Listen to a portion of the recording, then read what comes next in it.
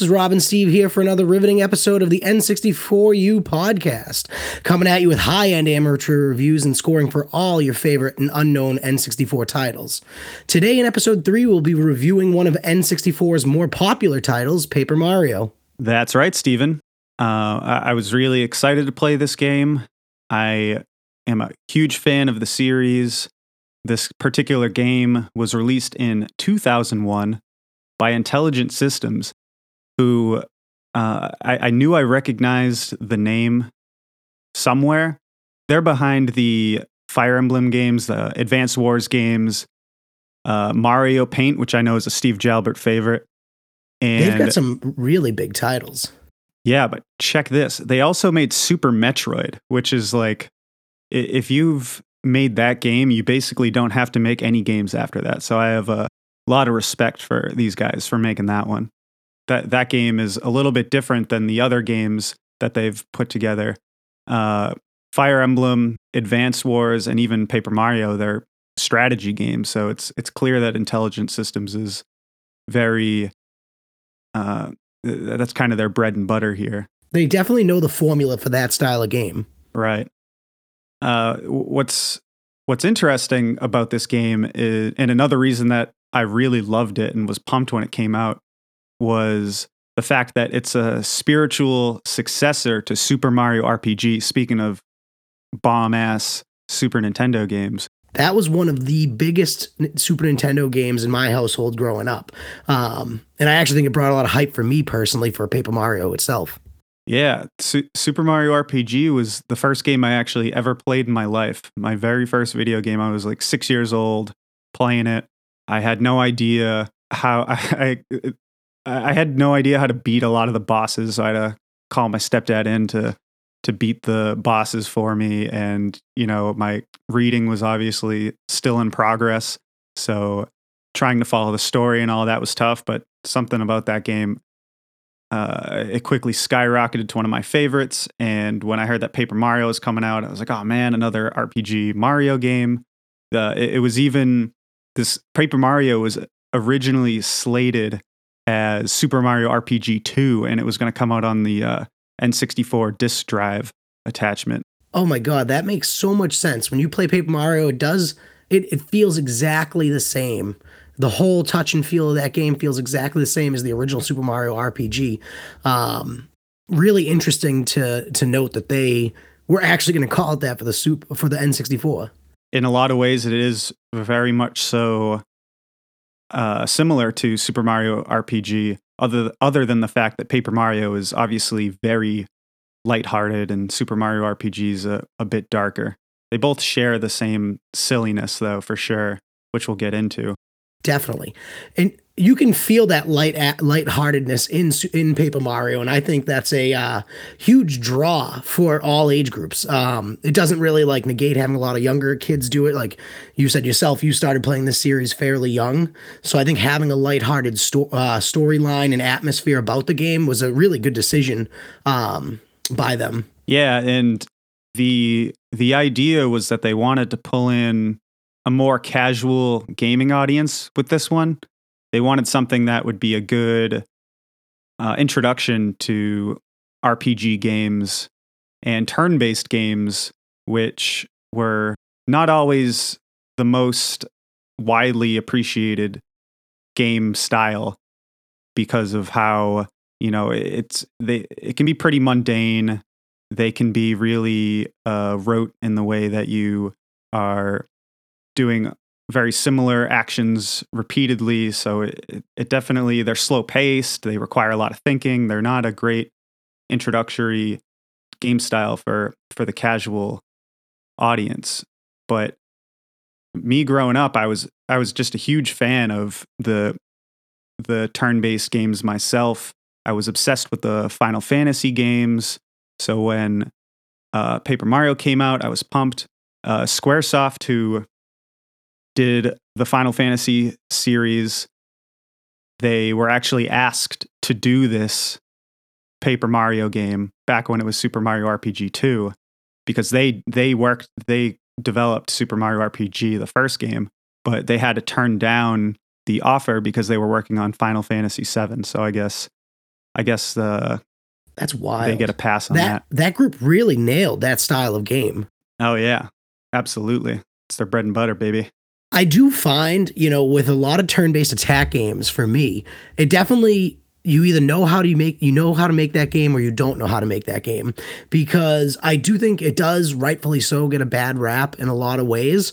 Because I do think over the years you've seen a lot of dull games come out of that style. However, the ones that know how to do it, such as Intelligent Systems here with Paper Mario, or Squaresoft. Both of these groups really just know how to nail this type of turn-based attack game, as they produce such hot titles such as Paper Mario and Final Fantasy.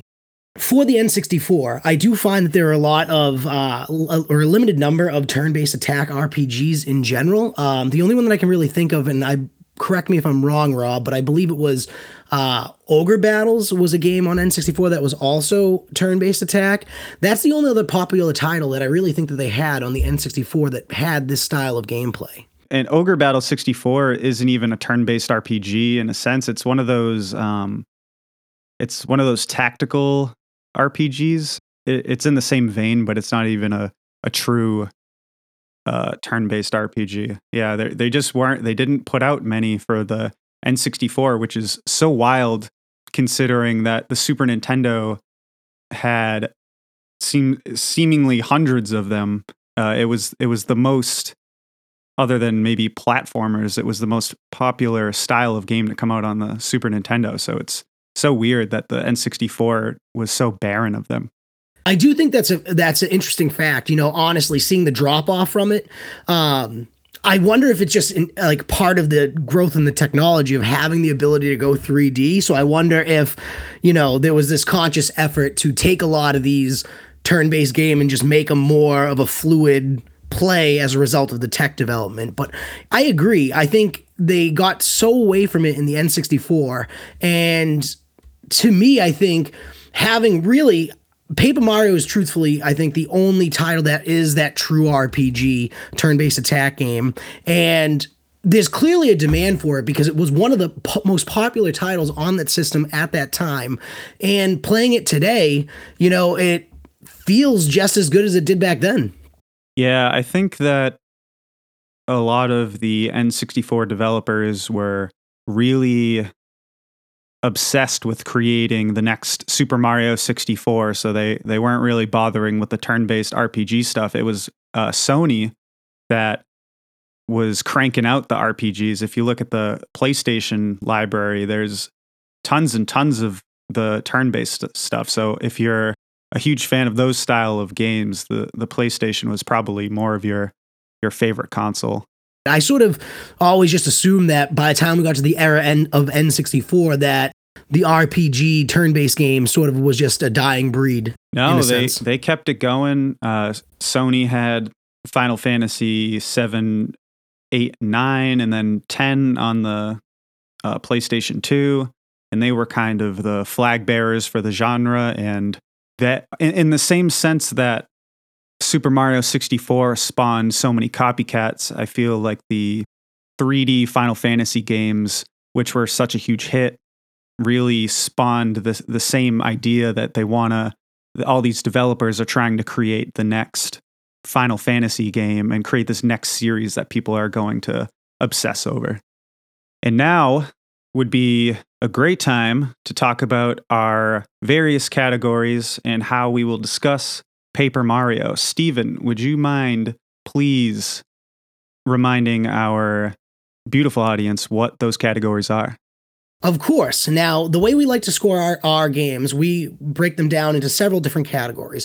First is mechanics, which is the structure of the game, gameplay, how the game plays through that existing structure, the difficulty level of the game, how difficult the game is, the story, which is very applicable here since this is an RPG game. So it's the actual story as told through cutscenes, dialogue, and gameplay. Sound design, background music and sound effects. Visual presentation, which is, of course, what the background looks like, the character design and the enemy design. And finally, one of the most important categories, modern day appeal. How well does this game hold up today, and is it a game that you want to play? This is especially important for games such as Paper Mario, as you know, the Switch does have an N64 platform now, and they are releasing this game on there. Would you play this now? And that is what we're going to find out. So I'll get things started off. Let's talk about some game mechanics. So we've already talked about this a little bit, but the most prevalent mechanic of Paper Mario is that it is a turn-based RPG. And as previously mentioned, one of the few for the system. The thing about turn-based RPGs is either you like them or you don't.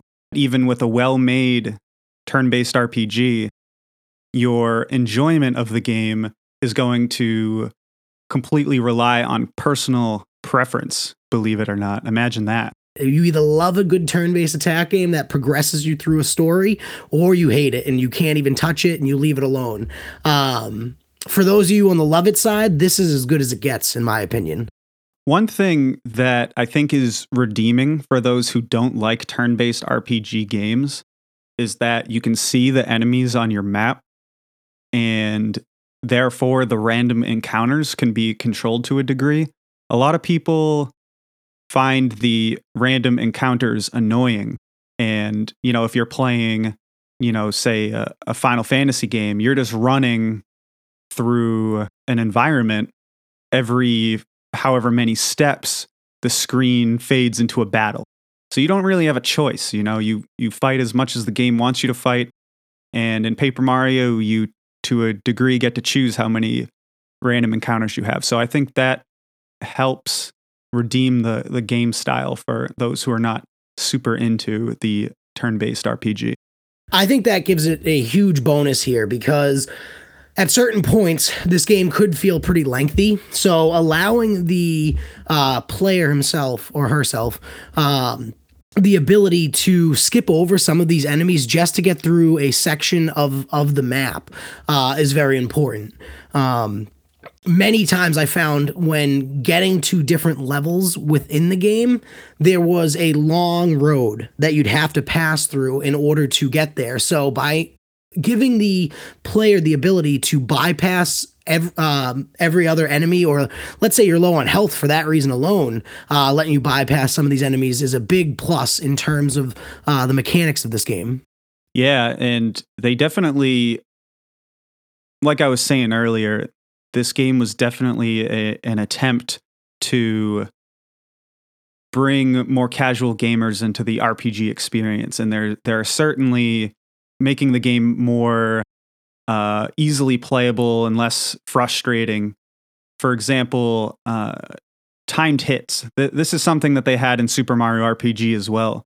When you're swinging your hammer or you're jumping on a Goomba's head, you have the ability to press the A button right before you're about to jump on the head, and you deal extra damage. And it may seem like a kind of insignificant mechanic addition, but it allows the battle to be less monotonous, and it allows you to engage instead of just being like, okay, I'm going to swing the hammer or I'm going to jump on their head and that's it. There's a little bit more engagement, and I think that goes a long way in reducing the monotony. I would actually argue it's not an insignificant piece of the gameplay. For me, actually, where Rob's a little bit more into a lot of the turn-based RPGs in general, I would consider myself closer to the casual fan in terms of turn-based RPGs.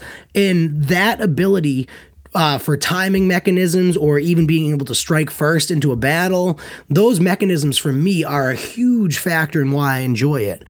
In another way, they allowed a little bit more variety in the party members that you acquire throughout the game. And that's something that becomes pretty consistent throughout the Paper Mario series, that, or at least some of the better games, that you gather unique party members and they help you solve certain puzzles to progress throughout the game. And they each have their own special moves that are more effective on certain enemies. So you find yourself switching between characters based on the type of enemy you're fighting or the type of boss you're fighting.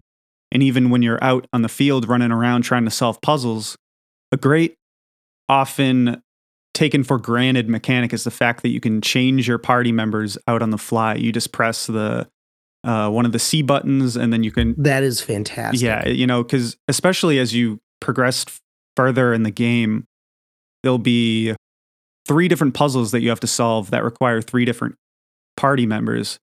And if you had to like press start, open a menu, select the character, close the menu, it would completely I think that would have been a game breaker. That would have been a game breaker for me for sure.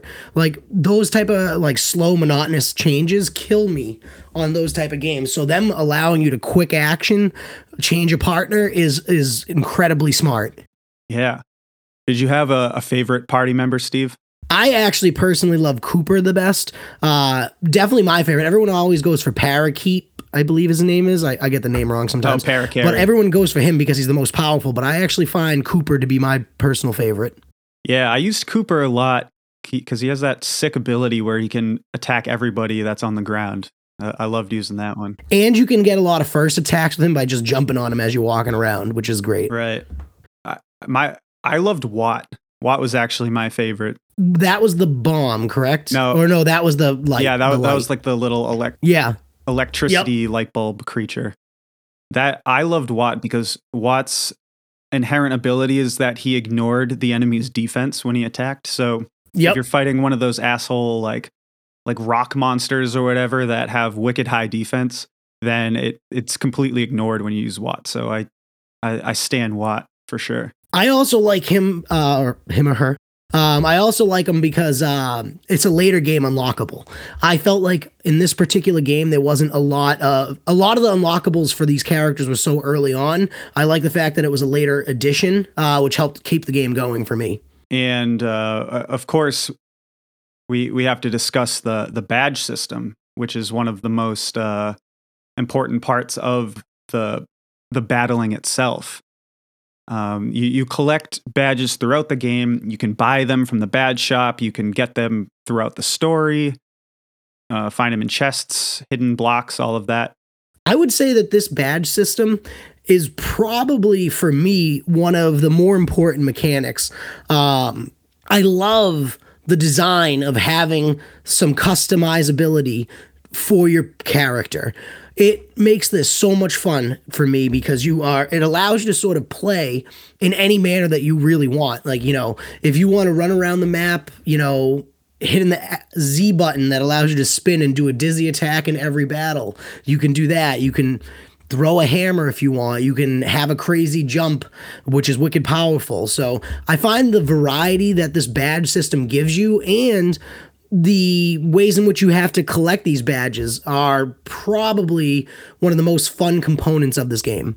That's a good point. You do allow yourself to customize the game almost to your play style. If you're more of an aggressive attacker and you want to put all of the strong attack badges on, you can do that. Or if you're a defensive player and you want to add lots of the hit point increase or defense increase badges, you can do that. My only complaint is that I feel like I never had enough badge points.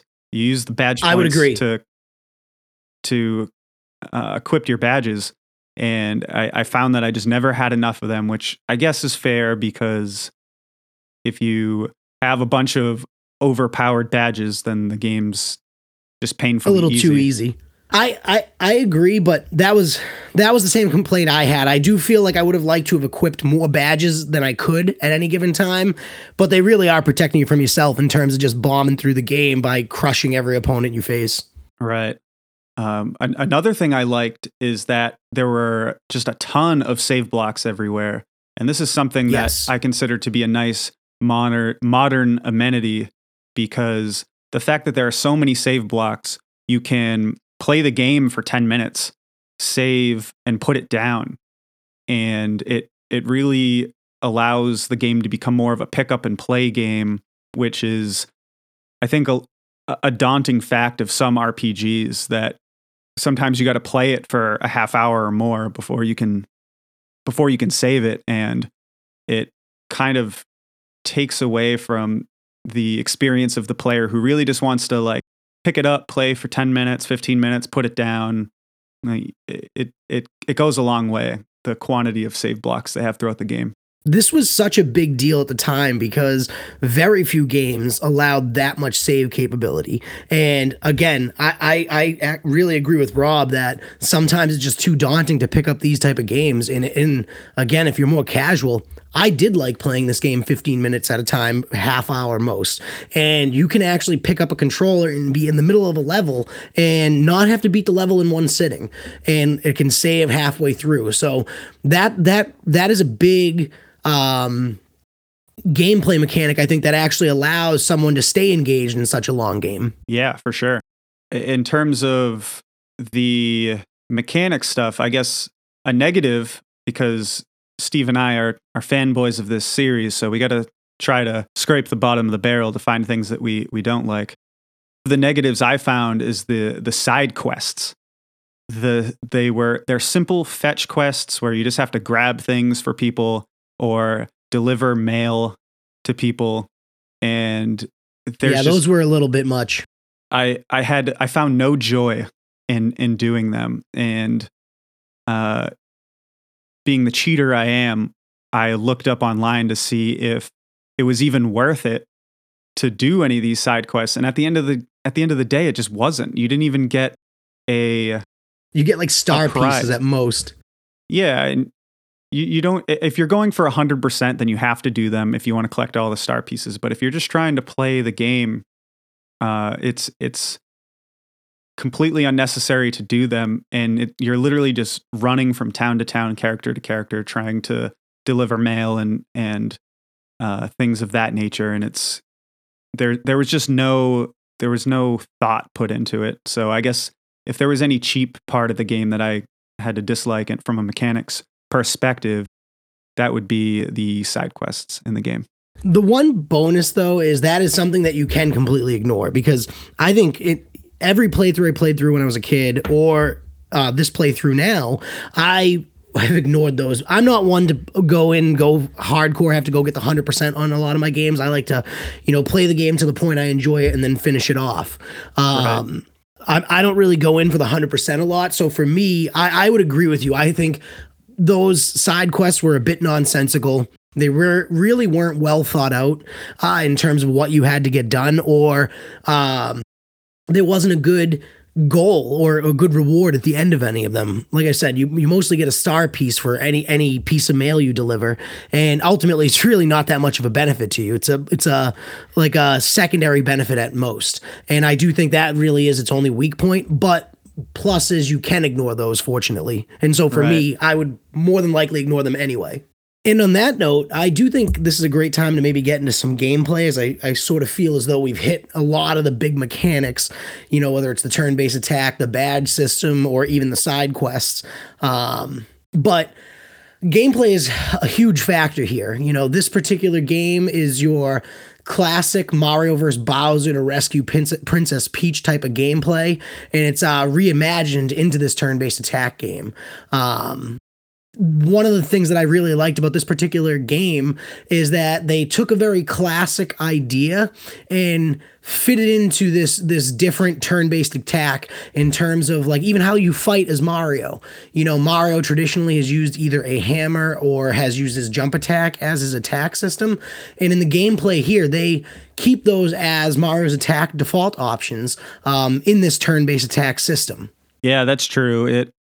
It very much so feels like a Mario game, and you're in a Mario universe based on the little touches like that with the hammer and the jumping. And in terms of the bad guys that you have to fight throughout this game, it's all your classic Mario villains. You got your Goombas, you got your Koopas, you got Shy Guys, all of the standard villains that he'd face in any other Mario game, sort of seen in a different two-dimensional way, which is quite different and nice. Yeah. The only thing that I would see as a negative is it took a while, I feel, for the enemy variety to feel like there was any variety. It felt like I was just fighting Goombas and Koopas forever. Different colors too. Like they'd start out like your baseline regular color, and then they'd turn like a slightly like darker shade. Yeah, I would say that by the end of the game, I felt like there was a good variety and a good mix of enemies. But at the beginning, I was like, oh man, I'm tired of killing Koopas and Goombas. So I guess what I'll say is if you notice that at the beginning of the game, it does improve as the game goes on. I think, in terms of who you're fighting throughout the games for this gameplay, I think that's really a big factor in terms of why they may have chosen this. To me, would have been their length of the game. This is definitely one of the longer gameplays of any game you could pick on the N64. And I do think, they bog down the beginning of like the first 3 or 4 levels up until you get to the level where you're where you find Bo, your partner, and you're fighting. I'm not even sure what the guy is called, but he carries the hammer, walks around, looks kind of like a dinosaur. And up until you're really battling them, you really are just only battling Koopas, Goombas, and rocks. So yeah, I think gameplay, the length of it, is a big factor in why you have those. Another factor in this too that adds to some of the length issues that I feel occur here in gameplay is the Princess Peach cutscenes in between each chapter. I think they're completely unnecessary elements of this game that seriously bog the game down as a whole. It's one of the few areas that you can't pause in the middle of it and save. You have to play it completely through. And it can add another 15, 20 minutes of gameplay in between each chapter of the true story of the game. And I do think that actually is one of the bigger negatives here. Yeah, 100% agree. I liked it at first. I think it's a really cool idea. I think it was executed about as well as they could have, but it's very slow. And the worst thing is when you're trying to sneak around Bowser's castle and you get caught and get carried back to the room, and then you have to go behind the fireplace and try it all over again. It's definitely, it grinds the pace to a halt. And I would see that as a pretty big negative, although it was somewhat humorous sneaking around the castle and just seeing how useless some of his henchmen are and how useless even Bowser is. I would say that was pretty amusing, but overall, I see this as a huge negative. I agree. I think in terms of this game as a whole, that is really my only true complaint is length of gameplay.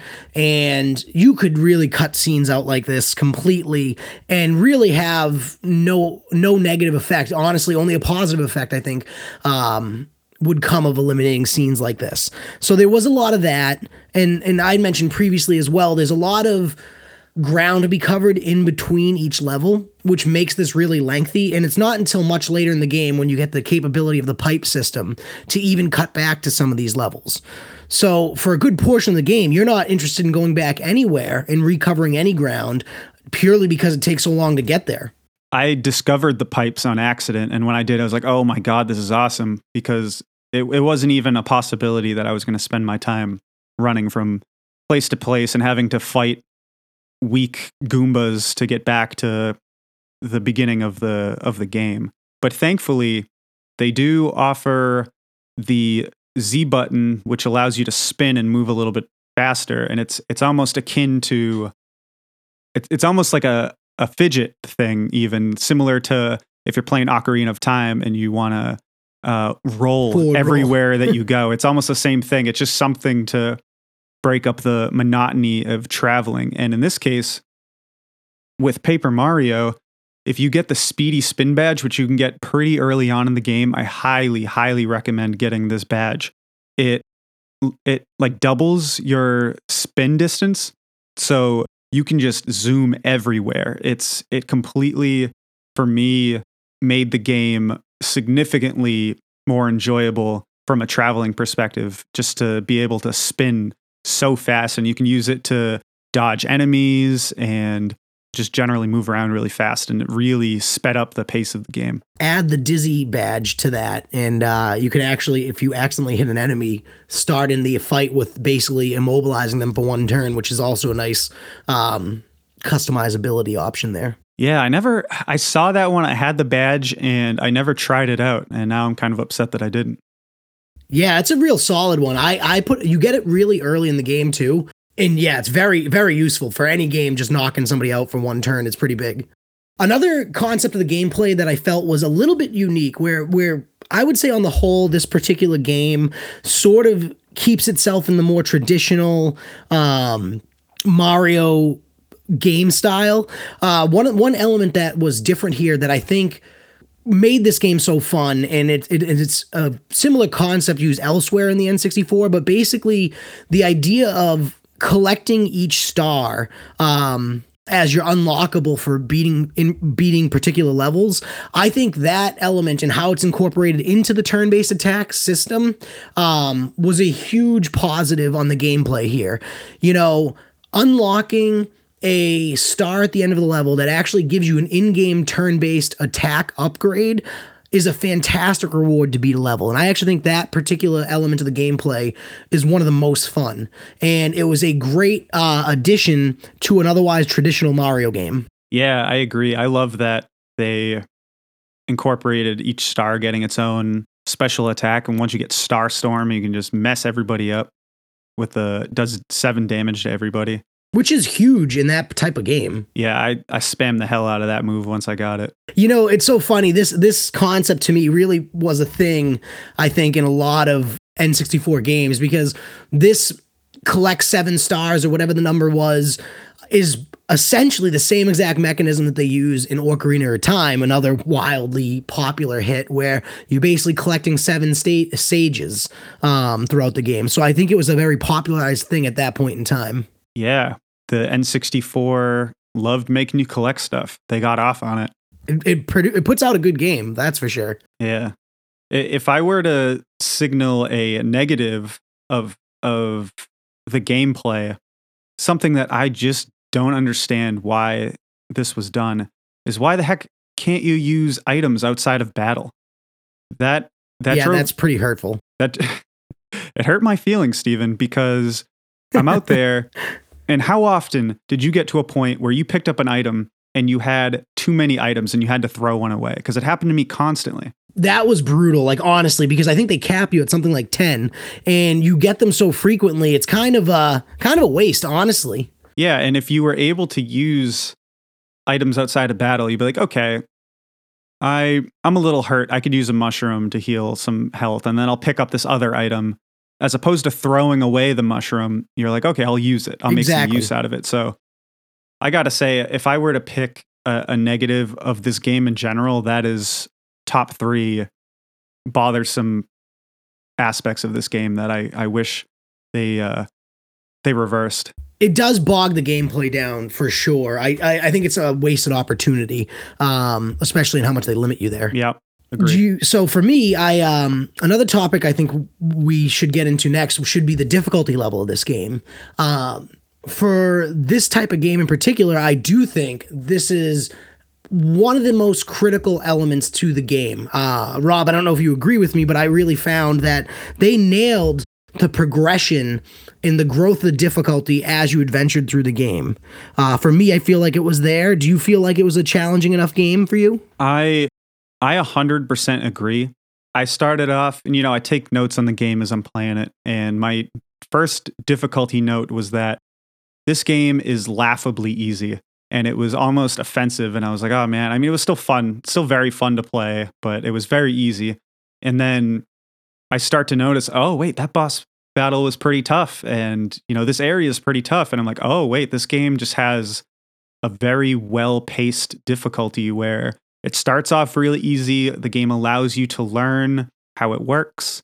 And then when it's done holding your hands, it's like, okay, so now we're going to introduce this challenge and you have to deal with it. I think that's critically important here because I do think there's so much going on in this game. I do think they toned down the difficulty early in the game, maybe a little bit too long, just so that you understand exactly what it is you're doing. And then they really take the training wheels off for you and really do up the difficulty of the game. I feel like by about the time when you get the star that does provide you the Star Storm weapon, I do feel like the difficulty upgrades immensely. And I think it's indicative of giving a lot more capabilities to Mario at that point in the game. And I do think it was very, very important because I would agree early on, the game was a little too easy for me. I think they kind of added to the difficulty by making, some of the challenges, not just in the fight, but in the puzzle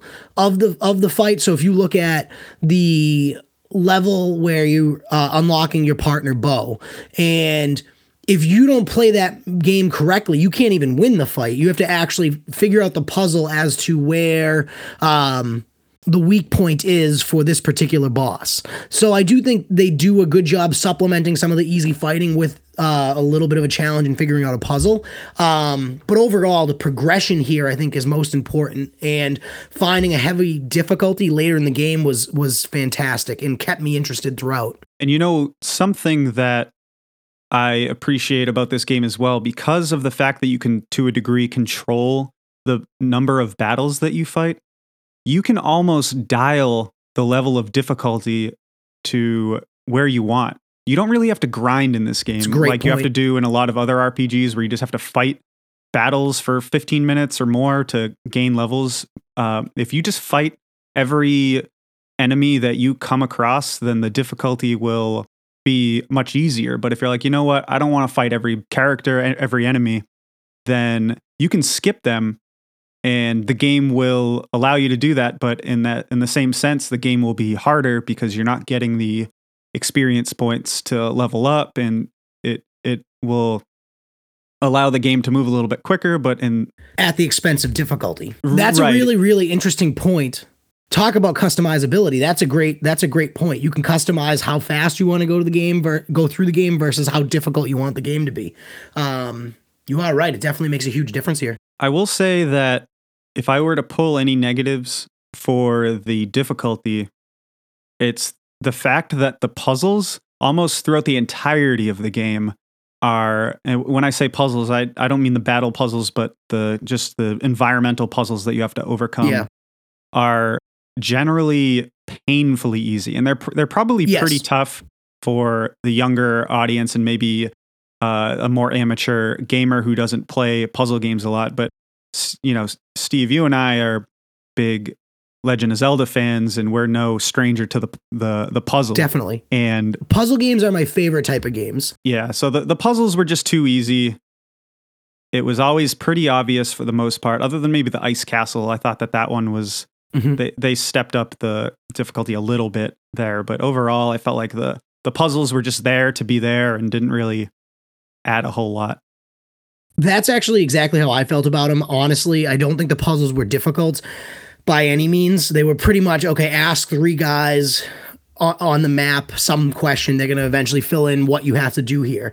So I do think they weren't incredibly difficult, but it was probably there to bring in the younger audience. I definitely agree. I think they needed to keep that a little more on the obvious side, because I do think some of the game development itself was to target a younger crowd as well. And so to me, it makes sense that it's a little bit on the easier side in terms of the environmental puzzles. Right.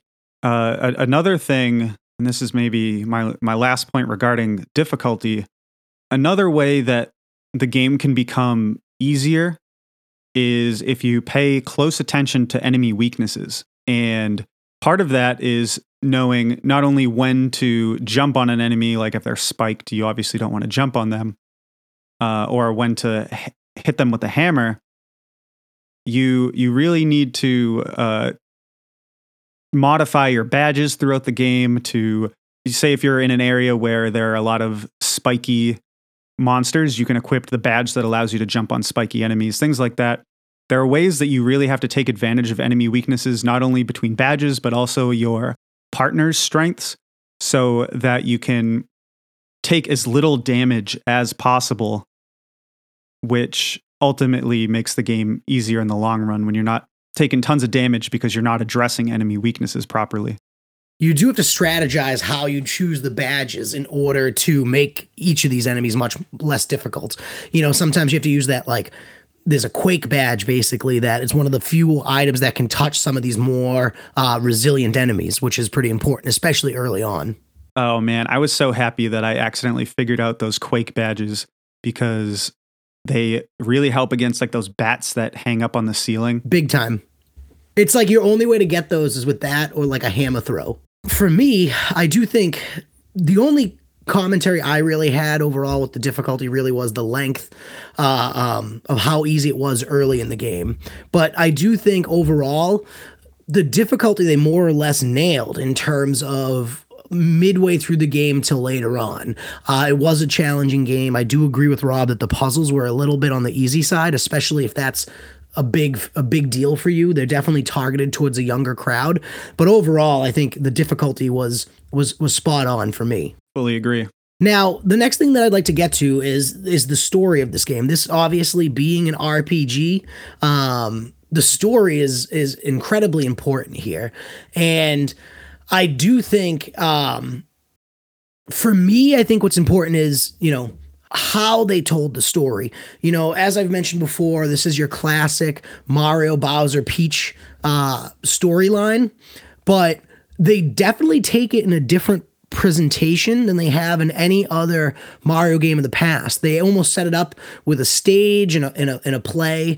Now, I think they've done that similarly in Super Mario 3 on the NES, but they took this to another level here in this game with different chapters, closing of the curtains and everything. And even in terms of putting it on paper, they really designed this story much differently than anything we've seen before. I agree completely. The story itself, I would still say, is pretty bare bones for the most part when you really think. And I'm giving it the comparison to Final Fantasy, where the story is just epic, and in Paper Mario, it doesn't really scratch that surface, I would say. However, to me, it's more traditional. Right, and it, like you said, it has the same Bowser kidnaps Peach vibe, but they, for the first time, really, or one of the first times in any Mario game, they're trying to do a little bit more.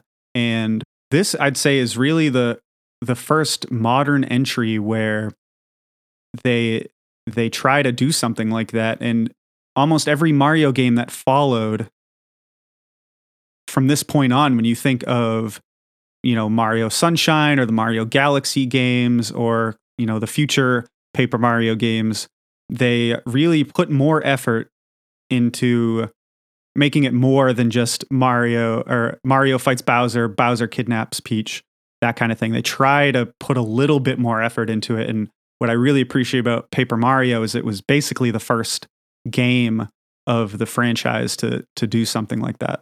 And I think too that it's the first time they really expand the cast of characters in a way, and they even blur the lines in the story in terms of who's a good guy, who's a bad guy. They make your partners people that Mario has traditionally battled. So they give a little more depth to some of the characters here. They give you a Koopa as a ally for the first time. They give you a Goomba, a Ghost, all things that have traditionally been villains in the series up until this point. And I think it's the first time they make an attempt to develop other characters and other villains in the traditional Mario storyline. And you're right, it really set the tone for everything that came afterwards. Yeah, that's actually a really good point, Steve. It's interesting that a Goomba was a black and white bad guy. It's never been there's never been an opportunity that a Goomba could be a good guy. And now you start off the game at the Goomba village or whatever, and you meet a family of pleasant Goombas, and you're like, wow, this is what this game's all about. It's not black and white. There's more life to it, I guess. Yeah, I feel like it's they've added depth finally. It's like everything before was just kidnap the princess for X reason. We're gonna go get him. That's it. This is the first time they've truthfully had some depth here, and I think for me, it made the story so good. Steve, I think you just stumbled on an incredibly existential and intelligent thought. I'm so deep over here. Steven, so deep. Yeah, where the fact that this game is reverting to like a 2D style, literally the whole purpose of this game is that it's paper, it's a 2D game in a somewhat 3D world, but it's the first game to bring depth. Steven, my God, you've done it. You've cracked it. Sometimes, that's the thing with this game for me. It was, out of any game I played on the N64, then or now, it's the most different. I did a lot of research before we looked into this game, and I couldn't find any other game that sort of presented the same style. It's like, in a way, everybody was going to the next level technologically speaking in terms of 3D. Let's push the limits there. And you have a lot of titles that really blew the doors open in a new world, whether it be Zelda, Ocarina of Time going 3D, or 007, introducing like a first person shooter style game. This game really was one of the only games in the N64 that went back to the roots of a traditional game and tried to reinvent a real story.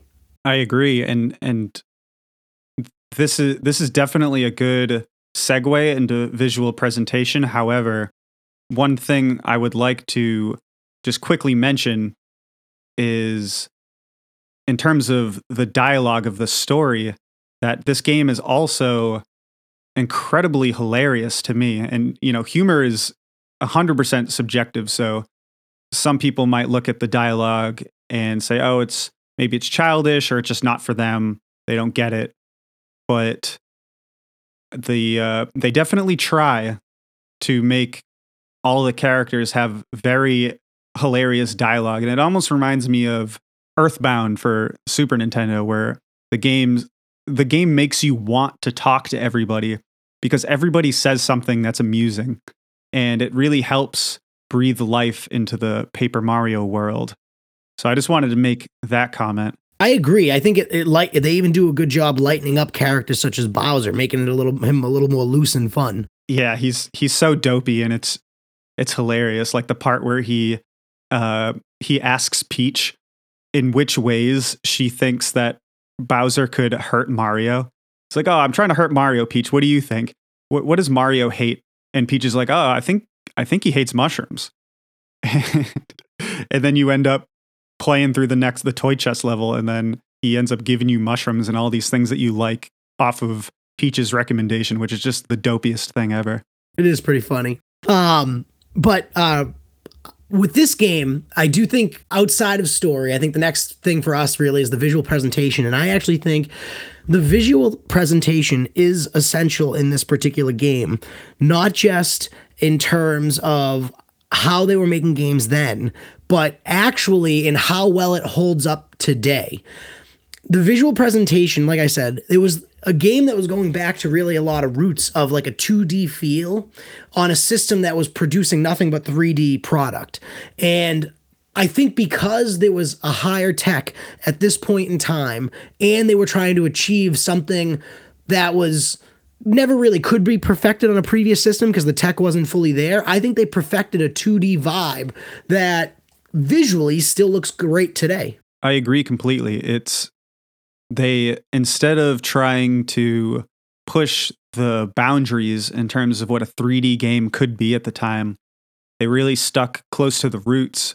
And I couldn't agree more that because of this, the game aged really well comparatively when you look to some of the other games that came out for the N64, where they tried to push the boundaries and ended up with a polygonal mess. Paper Mario stands up 100%, because that's the thing. They were not trying to make that next level 3D tech or 3D visuals that, we're always going to get approved upon on future consoles. As great as Ocarina of Time was at the time, without a smoothed out version in current day, it doesn't hold up visually as nice as this does. They were perfecting a sticker like design almost on each of these individual characters. The backgrounds even were very much almost had a sticker vibe as well. And they just perfected a 2D model that makes sense in 2021. And you even see in 2021 them reproducing more games like that. Yeah. And it's the same concept as to why Super Nintendo games have aged so well visually. When you look at the pixel art style, they look great to this day. And when you look at the N64 stuff, at the time it was mind-blowing and looked so much better than the Super Nintendo stuff when we were over the Super Nintendo stuff. But when you look back as in a retrospective way, the Super Nintendo tried to do less, and it was more focused on perfecting what the Nintendo had done before, as opposed to creating something brand new. And the result is that, Super Nintendo still holds up really well today visually, despite the fact that it's older technology. And Paper Mario really, followed up in that tradition on the N64, and it really knocks it out of the park in terms of visual presentation for this game. And that's, you can't speak more highly of it. I love how they created this world and really put a lot of effort into the little things. So when you go to take a rest at a Toad house and you jump up in the air and you kind of float like paper under the sheets, or when you enter a building or leave a building and the buildings fold up and fold down as you enter and leave them, it's those little thoughts that really became super characteristic of the series as it went on, as they really tried to lean into that paper concept. And it really started here, and they did a great job with it in creating this like fully immersive Paper Mario world. It really was quite beautiful. In terms of sound, how did you feel about this game? I thought that the sound was good. I think saying that is an indictment of the sound in and of itself. And I only say that because otherwise, every area of this game, I think, is above average. And this one is the one area of the game to me that was just good. Yeah, it was kind of hit or miss, because there were some tracks, like the Star Spirit theme that played every time you encountered a Star Spirit was friggin' awesome. And the Yoshi Village theme song was stuck in my head for literally a week after I played that level. So there's definitely some really like grade A tracks in this game. And there are also some tracks that are not so great, not so memorable. I think the one thing I will say, and why I rated the sound design higher, despite the fact that some of the tracks were kind of meh, is the fact that all of the tracks did a really good job at creating the atmosphere and aiding the atmosphere for what particular level you're at, whether it be the Boo Mansion or you're on the volcano. I thought the music did a really good job at creating the proper atmosphere for the world that you were in, even if the music was at times a bit forgettable. See, I hear you on the variety that you see in the different worlds, but I do think overall for me, a lot of the sounds from world to world sort of felt not too far off from one another, and they sort of started to blend poorly for me. The other thing too is it got stale relatively quick, not just in terms of the background music itself, but also the actionable sounds. This game is far too long of a game for that. For me, what felt like that stale of a soundtrack. I did find at times I was playing this game for so long that I would actually tune the sound down and, play my own music. I don't know. It didn't do it for me. I think it was just too long a game for that type of sound. I would get frustrated in individual levels listening to that same thing over and over again. And even in terms of the turn-based sounds, like when you're actually in the attack zone, it's too repetitive for me. But that I think is part of this style of game, which I think is just a natural drawback. Right. In a style of game such as a turn-based RPG, especially from that era, and you're stacking it up against Final Fantasy, which even back in the day had some of the best music ever, it definitely falls a bit flat and pales in comparison to that stuff. I can certainly agree with you there. Yeah. This was, to me, the only really weak category this particular game had. Everything else, to me, really, really was done well. This, to me, was just a bit of a ball drop here, and I think it does relate to length of game. The only issues I've ever really seen or that I felt we came across in this game were ultimately do relate to length of game and such, and I do think the sound here struggles because of that. Yeah, I agree with you there. For our last category, and probably one we talk about that might be one of our most important, is modern day appeal. We've been talking about every element of this game so far, and without question, this game to me has the most modern replayability that any game we have seen so far. And I think it's going to be hard to match how replayable this game is as we continue on with other games throughout this show. The turn-based RPG style of the game is certainly one of the first things I think of when I think of the modern appeal, because it hasn't aged super well to some gamers because of how slow and tedious it can be. But I think that Paper Mario does a great job at implementing various mechanics that speed the game up, such as being able to see the enemies on the map. You can avoid your random encounters. You can press the Z button, especially with the speedy spin badge, to move really fast. And it honestly, I'm a huge fan, so the game didn't have to convince me to like RPGs, but I think it did a good job, and I think the popularity of the game speaks for itself when it comes to how accessible this game was then, and I think it does hold up very well now. Another big factor for me in what makes this game so replayable is the customizability.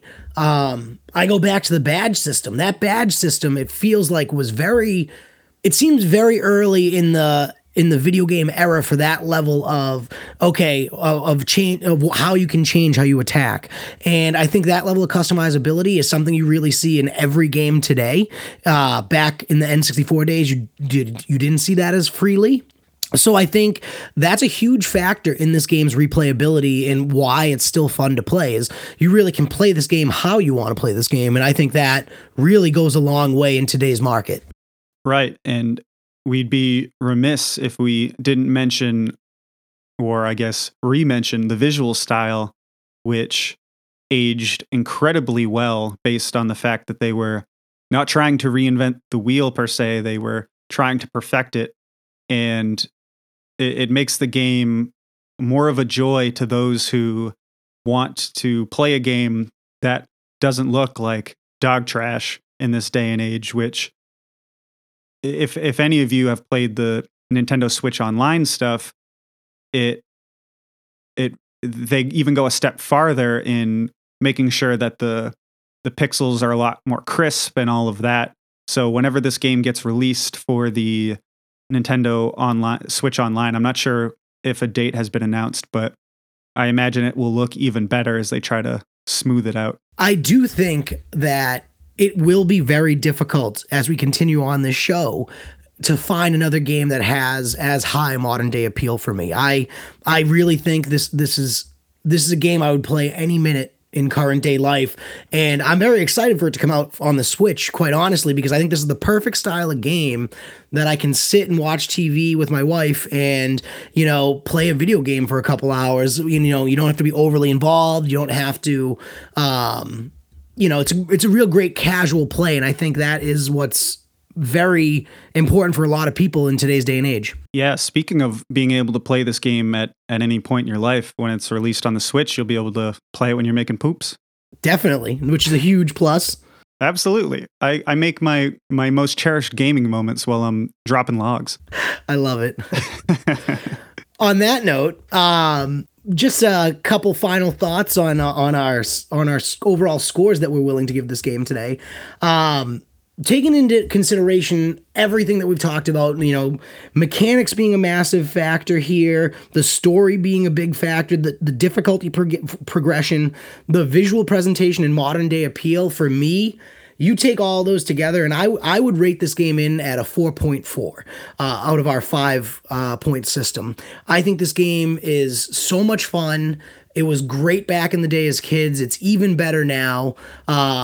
Definitely a game worth playing in my book. It's funny that you say that, Steven, because I also rated this game 4.4. Imagine that. We're on the same page for this one for sure. So I wonder, using mathematical formulas, what our combined score would be. What do you think, Steve? Ooh, coming in at a solid 4.4 for our scoring of Paper Mario today. I think that is a excellent representation of where this game stands up. Definitely the best game that we've played so far. One of the most fun on replayability, and I really hope everyone out there goes out and enjoys this game. I definitely think it's worth their time. 100% agree. This was a true joy replaying this one. And with that, we've reached the end of another episode of the N64U podcast. If you enjoyed the show, please like us on Facebook via our N64U, a retro great gaming podcast page, or follow us on Instagram for all of our latest updates and announcements. And don't forget to subscribe and rate/review us on your favorite podcasting app, which will keep you up to date on our latest episodes and help us reach more lovely people such as yourself. And if you have any questions or comments, please shoot us an email at n64upodcast@gmail.com, and we'll read it out on the show. This is Rob and Steve signing off from your home for all things N64 here at the N64U podcast.